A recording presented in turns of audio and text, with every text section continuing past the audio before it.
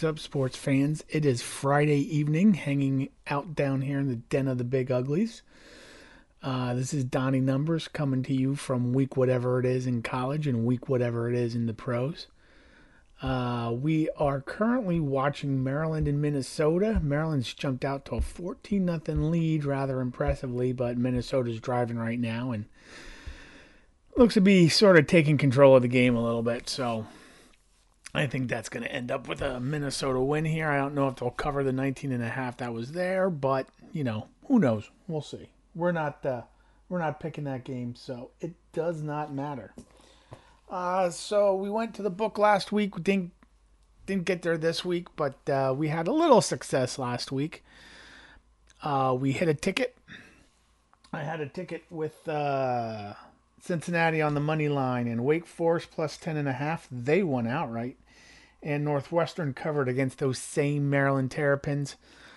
It's a little bit of a bummer actually watching Maryland, knowing that my daughter should be at the football game, but COVID's wreaking havoc everywhere, so she's distance learning from here in the house. So we did hit a ticket, like I said. And it's gonna make us break about even at the book last week, which is not too bad. That's, we want to win money, but breaking even's good. It provides entertainment while watching the games and gets us all angsty, and good times are had by all. I did go 2-1 on another college ticket.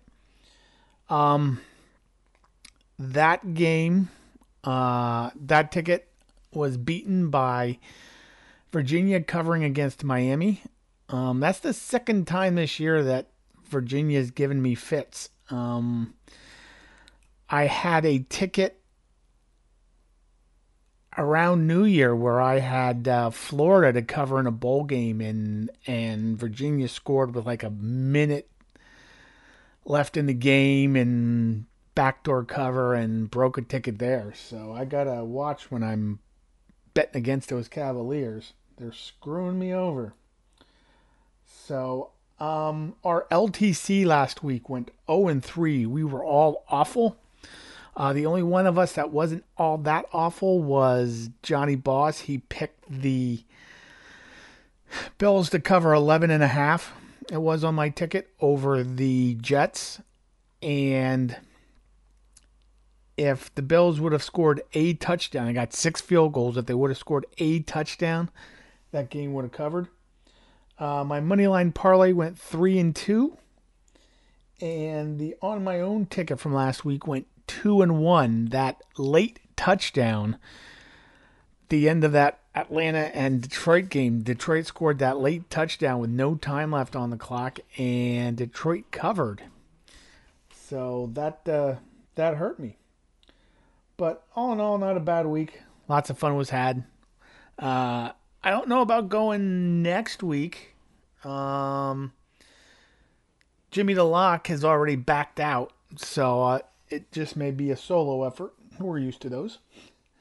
So that's it. We will get into college in just a minute. All right. Well, we took a little break here. We have a little production values that I can take a break and pause and restart. In the time that I took a break, like 3 or 4 minutes here, Maryland scored again on a long pass play. It is now 21-7 Terrapins. And Minnesota's struggling to move the ball here all of a sudden. So, anyway, we'll run down some college picks for the week. We got some dogs in here. The dogs are barking this week. So, we'll start with Georgia, minus 17 over Kentucky. Kentucky's going to have problems scoring this week. Georgia's defense is very good. Kentucky's one-dimensional, just can run the ball, plays okay defense, but they're going to have trouble moving the ball and probably won't score a lot. We're going to keep with Cincinnati, who helped us last week. Cincinnati's minus 6.5. We're taking them over Memphis. Cincinnati's home. Here's our first dog of the week, Louisville, plus 3.5. Hosting the Virginia Tech Hokies. We're going to go with a line that kind of stinks a little bit. UNC seems like they should be favored by more than 7.5 over UVA, but I can't resist that one. So we are taking the Tar Heels minus 7.5. Another dog. We're going to take those Arkansas Razorbacks plus 14. Hosting Texas A&M, I believe. The scores for these games have been close the past 3 or 4 years, and Arkansas has been bad the past 3 or 4 years. So we are going to go along with Arkansas there. We are going to take the West Virginia Mountaineers minus 3.5, hosting the Kansas State Wildcats. Kansas State is going into Morgantown ranked, and they are an underdog. We are going to take the overdog, as it were, and take the Mountaineers minus 3.5. We are going to take Northwestern plus 2.5 over their impressive offensive performance last week, plus 2.5 to win outright at Iowa. So that would be a money line bet. Northwestern is a 2.5 point dog, but we're going to take them outright.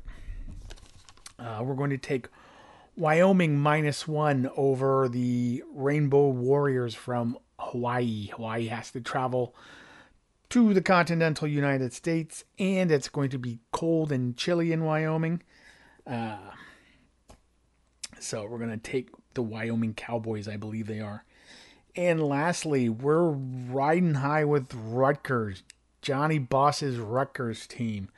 They are plus 13 against Indiana this week. That's too big of a spread. Indiana might have a little bit of a letdown here, and Rutgers played well last week, so we're going to go with the dog there too. I don't know if Rutgers is going to win outright. I sort of hope they don't for Penn State reasons, but I think Rutgers covers this game. And so that's the college rundown for this week, and we'll be back with the pros. All right, and last but not least, we will run down some pro picks. Before we deep dive into the pro picks, we got a prop that we're sort of interested in here. I might put this in with something. The New Orleans-Chicago game, we are going under the longest field goal. That is 46.5. We get a minus 130, 137 out of that. There's going to be lots of wind in Soldier Field on Sunday, and I think that's going to wreak havoc with the kicking game. So again, we're taking a prop. It's the under the longest field goal, under 46.5. So let's see how that works out.